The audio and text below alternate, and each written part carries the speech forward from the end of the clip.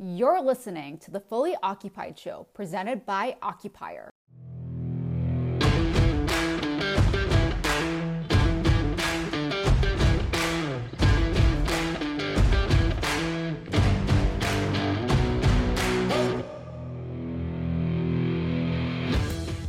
Hey everybody, welcome to the Fully Occupied Show. Thanks for listening. Be sure to give us a follow or a subscribe on your favorite listening platform.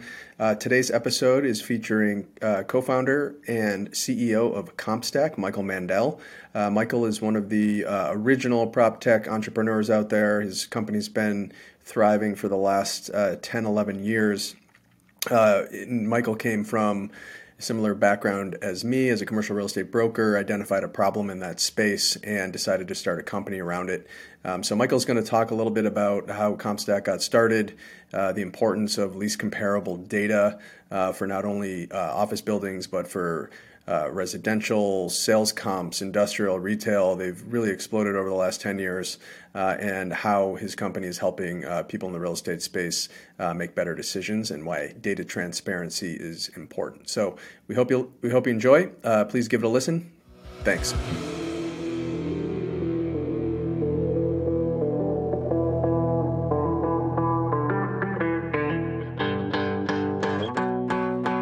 Michael, welcome to the Fully Occupied Show.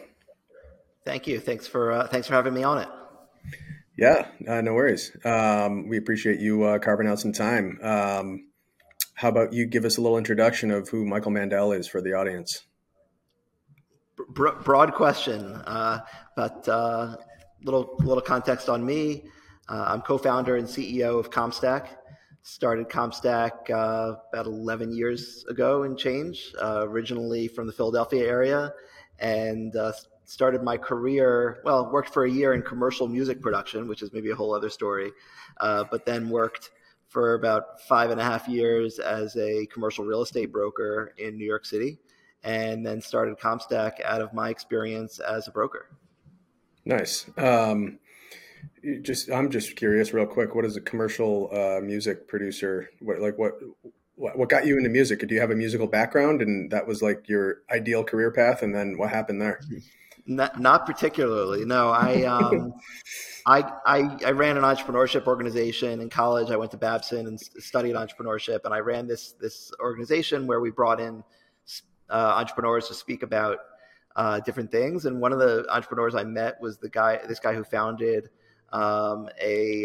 this music production company, and I thought it was super interesting. And I kind of worked to kind of be his right hand man initially, kind of out of college, and I actually, my title was Audio Identity Analyst, which means nothing to anyone, but I was responsible for helping brands determine their brand identity through music. So we had a team of composers and musicians, and we would try to extrapolate the brand benefits, the kind of rational brand benefits of brands and translate them into sort of emotional brand benefits, and take those emotions and then try to find music that conveyed those emotions that would then be carried into things like the background music in the elevator, in the hold music, when you're waiting on hold, and audio logos that would go into commercials and things like that. So it was very interesting, but not the right industry for me. Right. It was, yeah. Well, it's kind of one of those things where probably no one ever thinks about like how that stuff gets made, but right. It's a job that I'm sure people are passionate about. But you found some passion in commercial real estate. What was that transition like? So you're a couple years out of college, and you're like, you know what, I'm going to go be a broker in New York City. How did you arrive at that? I think more than anything, my passion was around entrepreneurship, and I wanted to be an entrepreneur. I wanted to start a company, and I didn't want to work for anybody else. And I liked the tangibility of commercial real estate. I loved living in New York and walking around and seeing the buildings and how, these just massive transactions and massive buildings, and it was really intriguing to me. And what I liked about commercial real estate brokerage is, it's not starting your own business, but you do work for yourself. It's a commission-based role where you eat what you kill. And I had a lot of belief and conviction in my own abilities. And I felt like, you know what, I'm going to put my money where my mouth is and take a job where I can, drive my own success. And that was the impetus behind it. But I don't know that I really had great aspirations to be a commercial real estate broker. It was more the entrepreneurial aspect of it that was attractive to me. Yeah, it's about as close as you can come to entrepreneurship while working at a big company. What company did you start out with and work for? Yeah, I was with Grubb and Ellis, which is now part of Newmark. So I started there towards the end of 2006 and left when Grubb and Ellis went bankrupt. Which was in 2000 and ultimately got acquired by Newmark. And that was the time that I started CompStak. So that was 2012. Cool. Okay, so obviously your career in commercial real estate brokerage informed the idea that would become CompStak. What problems did you see or experience as a broker that led you to, oh my God, this is a problem that needs to be fixed? Yeah, well, as a broker, I was finding, so we would have our Monday morning meetings in our office. And every brokerage firm has these meetings, and basically we would all sit around a big boardroom table talking about deals in the market, comps, right? And I was expected, particularly as a junior broker, to be bringing comps to the table. So I'd be frantically calling other brokers that I knew at other firms at Cushman, JLL, CB, what have you, and asking them to give me comps of deals they recently heard about, and I give them comps in return. So that Monday morning I could come to that meeting and I could talk about recent deals in the market. And we'd sit around for hours, literally hours every week, talking about deals in the market, which was useful in the context of understanding broadly what's happening. But I, kind of relatively quickly specialized. I worked with a lot of tech companies, and I found that I was doing deals in Midtown South Manhattan with tech companies, and that's what was compelling to me. And everybody sitting around talking about hedge fund deals and law firm deals in Midtown and financial district and things like this, and finding that we're all sharing this information, but most of what we're sharing was not particularly relevant to any one of us. And the idea for CompStak was, well, what if we made this exchange of data that's already happening more efficient so that, you can share this random information that you know about, but actually find information on deals that is uniquely relevant to you in return, so that I could, maybe I hear about a law firm deal, I share a law firm deal, but then I can get the comp for a relevant tech deal in a building that I'm trying to do a deal in. That could be much more valuable. So the idea was simply to take this offline exchange, move it online, and make it more efficient and more fair than what it was. What I sat in thousands of those meetings myself at JLL, and same thing. You talk about who's in the market, what deals got done.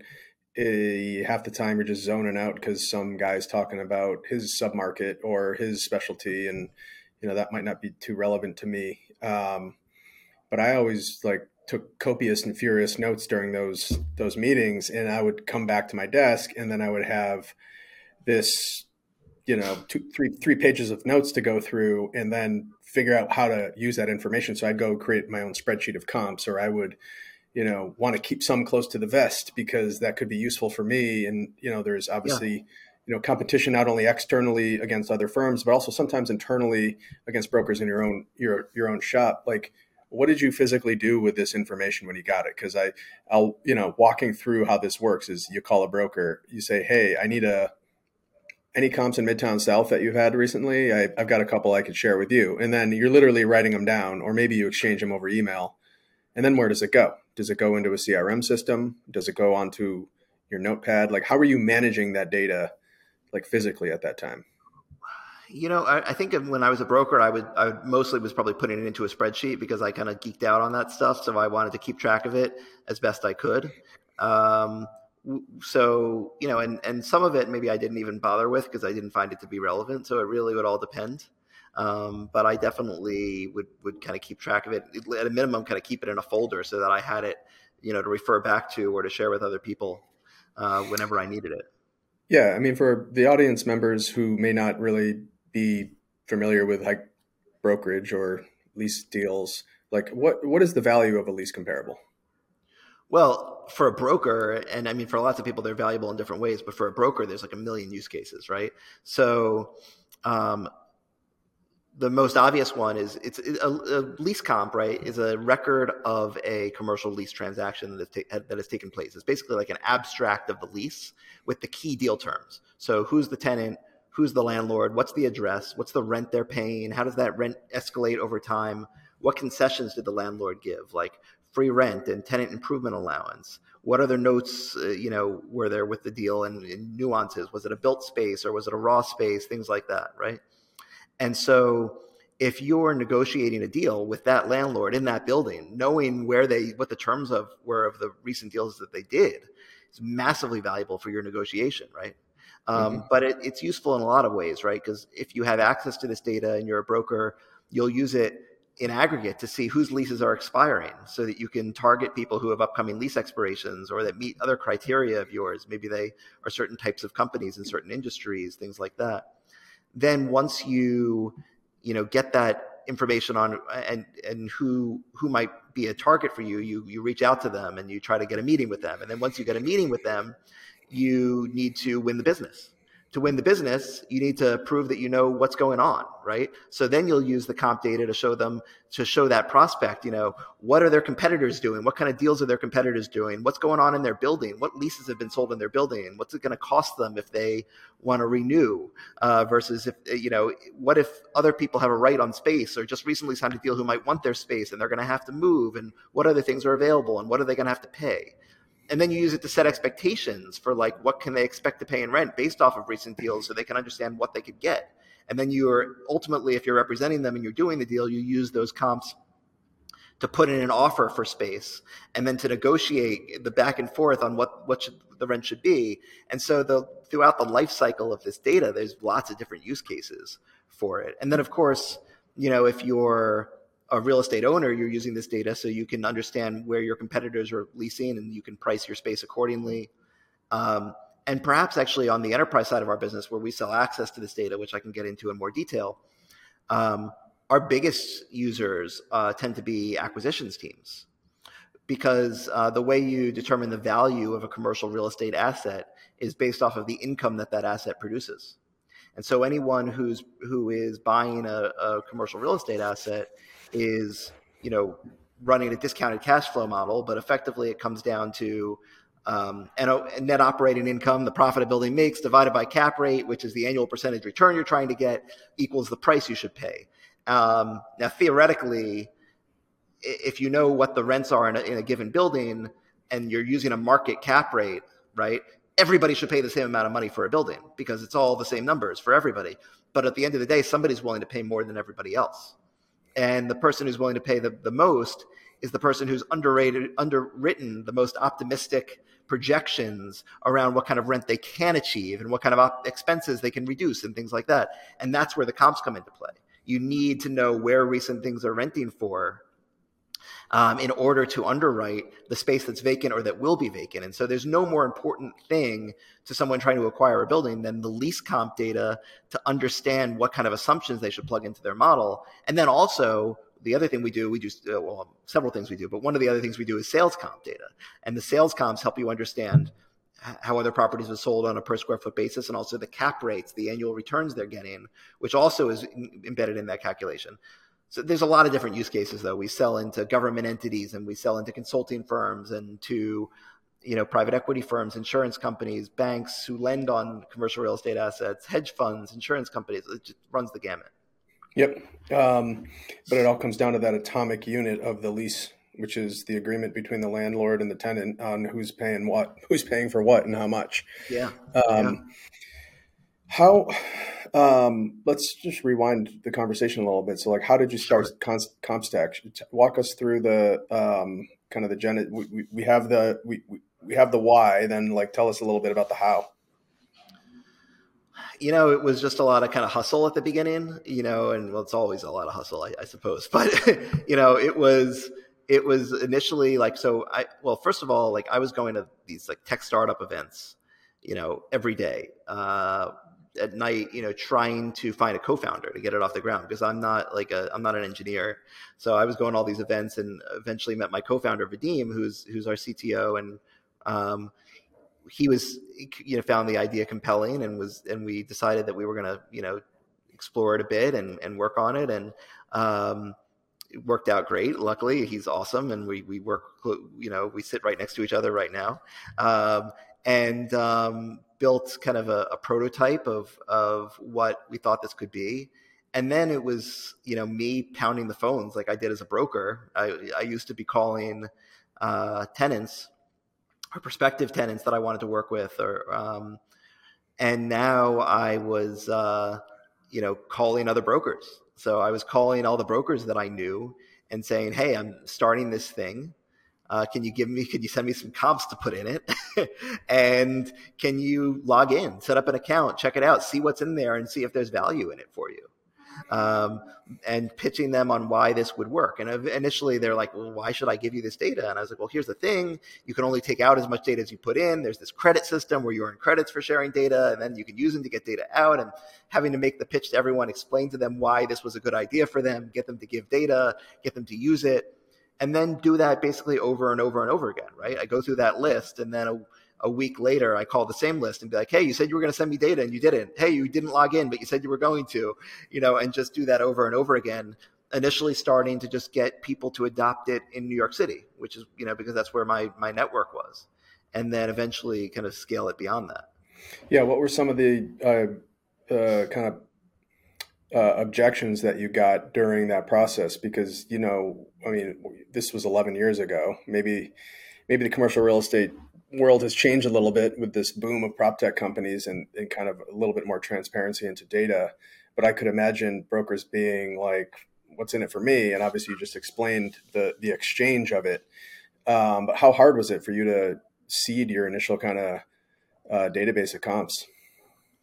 Yeah, it was challenging, and there was a heavy amount of skepticism, right? Mm-hmm. I mean, everyone just assumed, "Wait, I'm just going to give you this data and you're just going to publish it on the internet?" It's like, no, that's not what's happening. Like, you have to be a member to get the data. You have to give data to get data out. I had to really carefully and thoughtfully explain why this is a fair exchange and the gamified nature of it, where you can only get data out if you put data in, and only if it's data that other people haven't put in, and why it's valuable and why the data could be good quality. That was always an objection, is like, how do we trust this data is going to be any good, and how we validate the data and clean it up. And it was a lot of objection handling more than anything. Yeah. Yeah.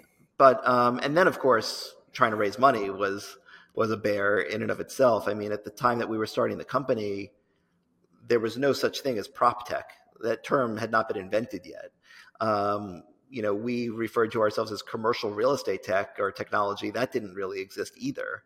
There were virtually no startups in the real estate technology ecosystem. Most of what we'd seen in the world was more on the residential side than in commercial.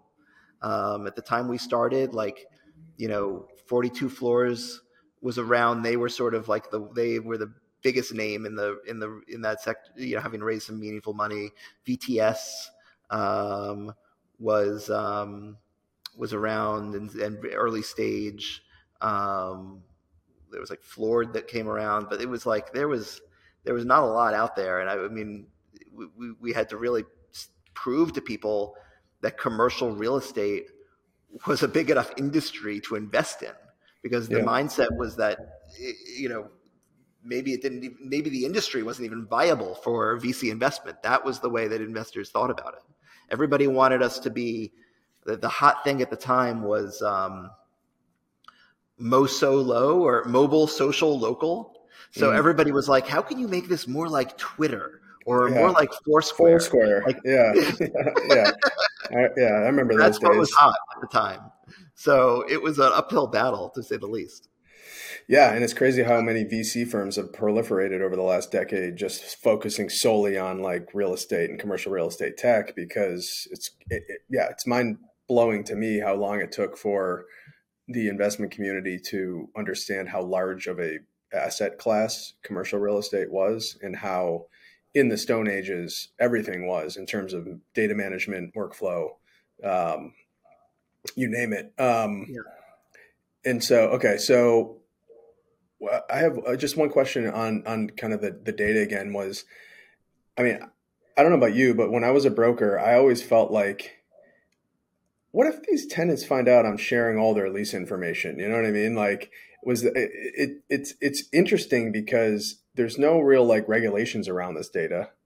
It's private data, but it's also made public as soon as a broker shares it with another broker, and then it just spreads like wildfire throughout the market.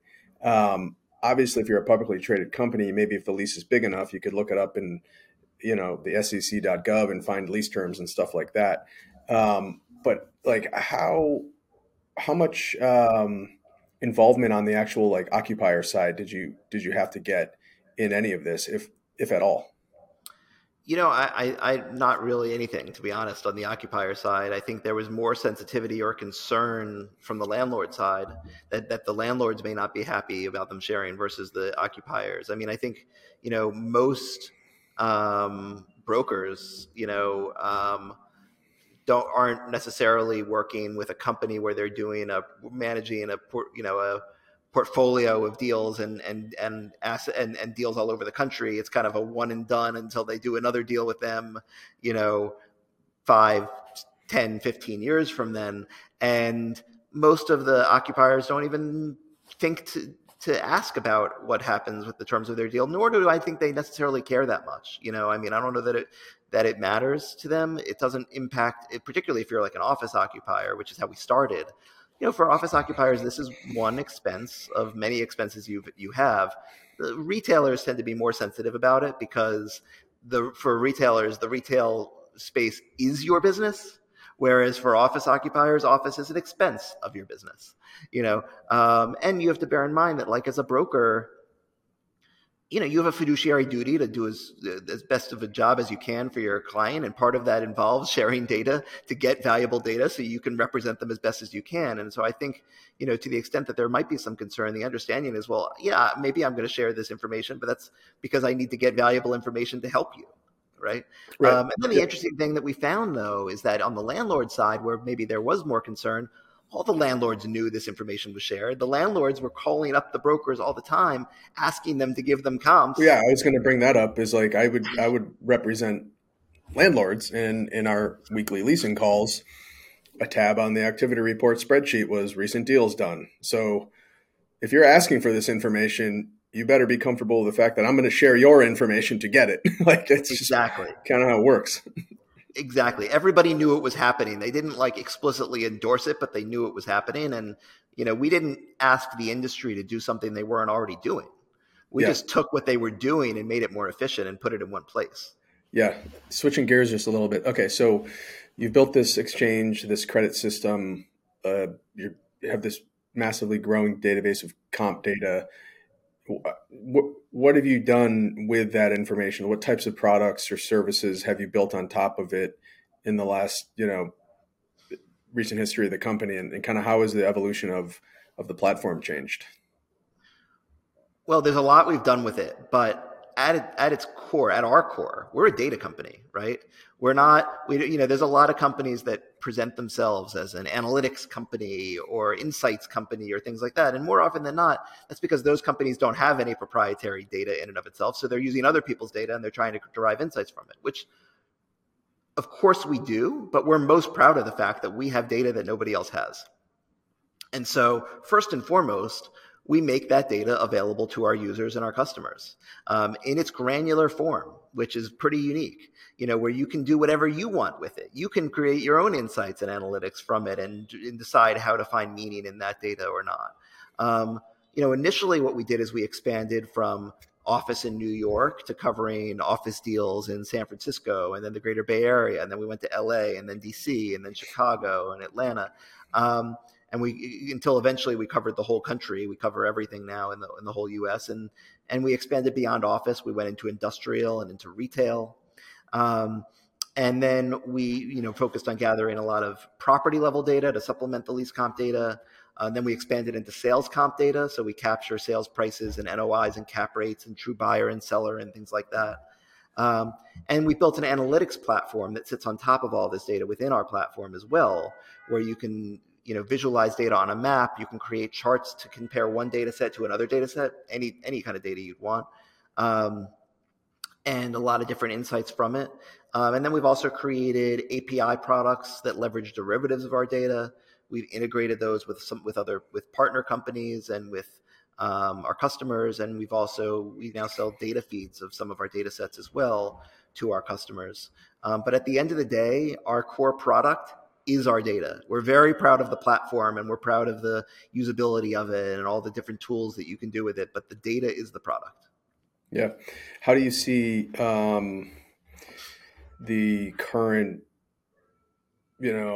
state of commercial real estate potentially impacting your business for the positive or the negative? Obviously, the office sector is getting hammered. Retail seems to be holding its own. Industrial seems to be holding its own. But, there's obviously just a lot of uncertainty in commercial real estate right now, specifically in the office sector. Do you sense any sort of major shifts coming up in terms of how data is used? In my opinion, maybe it becomes even more important, but what are your thoughts on that? Well, data is at least equally important in a down market as an up market, if not more important. Certainly, the lease transactions are sort of a leading indicator of overall the performance of these assets. And the sales transactions are fewer and far between these days, but they're very important to see what's happening. So everybody needs data, whether it's a good market or a bad market. That's not to say, I think a lot of people be like, oh, your business should do great in a downturn. It's like, well, theoretically, the demand should be higher in a downturn, but that doesn't change the fact that, like, a lot of our clients, they're hurting. They're seeing their revenues go down, and times are tougher for them. And so, we have to accommodate them and work with them to make sure that they have what they need, and work with them in the good times and the bad times, to help them succeed. I think that the worst, most challenging environment is the transition period, when you go from a good market to a bad market, but no one knows what's happening. And so they just choose to do nothing. I think that's difficult for everyone. As things, start to fall out, that creates opportunity. You've got new distressed buyers that come in.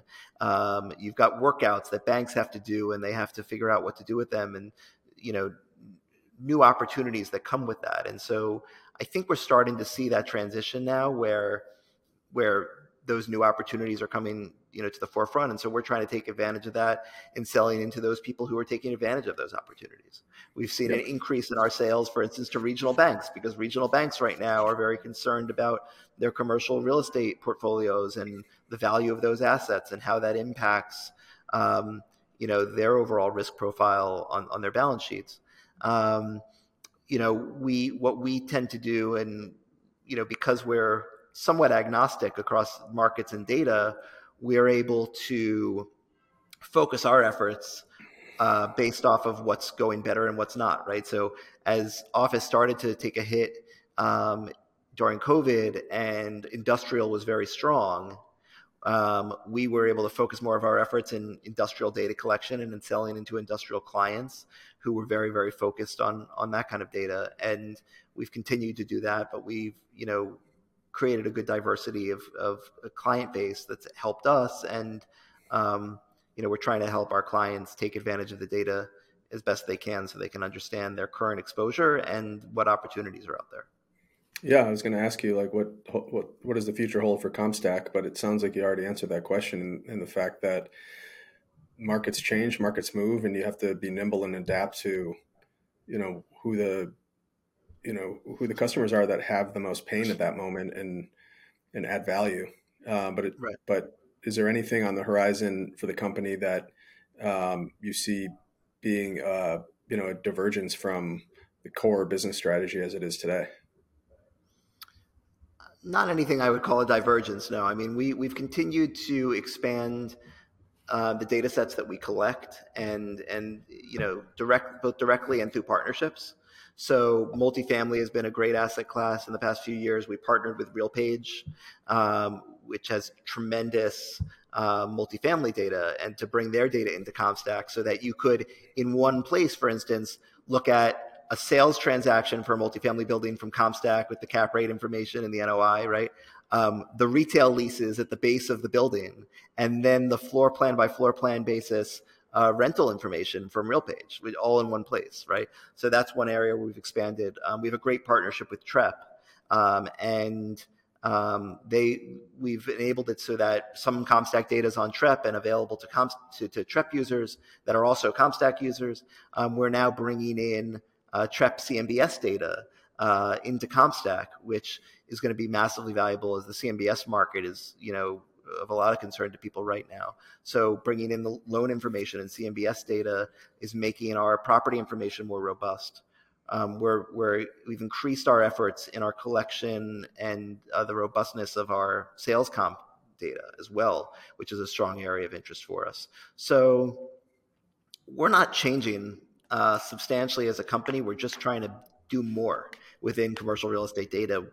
We want to be the leader in commercial real estate data. Yeah, there's still a lot of corners of the industry that still need to be kind of revealed to people through data. So it seems like there's a lot of opportunity left. Yeah, absolutely. Michael, this has been great. Let's do a couple rapid fire questions here. We're going to do 5 questions. We'll give you a minute to answer each, and you can choose to pass or say I don't know if that's the case. But you mentioned you're originally from Philly.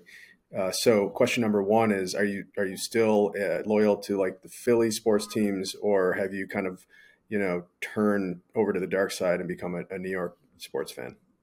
I am 100% loyal to Philly sports teams, and I can't really understand people who change their loyalty over time. It doesn't really resonate with me. So no, I'm 100% loyal. Big Philly sports fan, particularly big Eagles fan. Made it to the Super Bowl. Unfortunately, did not get a win, but was. Well, you locked your quarterback down now, which is good. Yes, so very pumped about the Eagles for sure. Okay, well, staying on that Philly versus New York theme, I guess, like cheesesteak versus a New York slice. Like, if you had to choose, like, what would you go with? I keep kosher, so I don't mix milk with meat. So I've never had a cheesesteak. So I'm going to have to go with New York pizza. Oh, there you go. Easy choice. Well, okay. Question 3, which is down the pizza line. New York is obviously the epicenter of pizza, at least in the United States. What's the best slice? It's a good question. I live in Hoboken.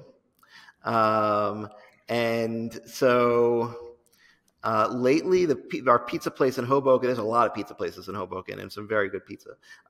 Lately, I've been doing Hot House pizza, which is really good. Little place down, downtown in Hoboken. Nice. Yeah, it's almost kind of too hard to figure out where the best pizza is in New York. There's just too many of them. But there's a lot of options. Although I actually in New York though, I'd go with DeFara's. I've been there. DeFara's is incredible. The old man DeFara died recently, but if you went there a few years ago, you would have seen him at the front counter with a pair of scissors, cutting the basil and dropping it directly onto the pizza. I mean, it was incredible pizza. I assume it still is. I haven't had it in a long time, but DeFara's is unreal. I actually had it recently. I was right before the holidays. Andrew Flint and I took a trek out there. It was good, man. That dough. It was like he was like the old man was the only one that was allowed to touch the dough, at least when he was alive, right? Like no one else could have touched it. He made every pizza, and it was like his daughter sticking it in the oven and serving it. And it was like Avenue J in Midwood. It's a trek, but it is good pizza. And they actually just opened like another one, I think at the South Street Seaport. So I don't know how that's going to go. It seems like a lot of times these institutions then get like private equity money and start expanding. And when it comes to restaurants, that can be questionable, but we'll see. Yeah.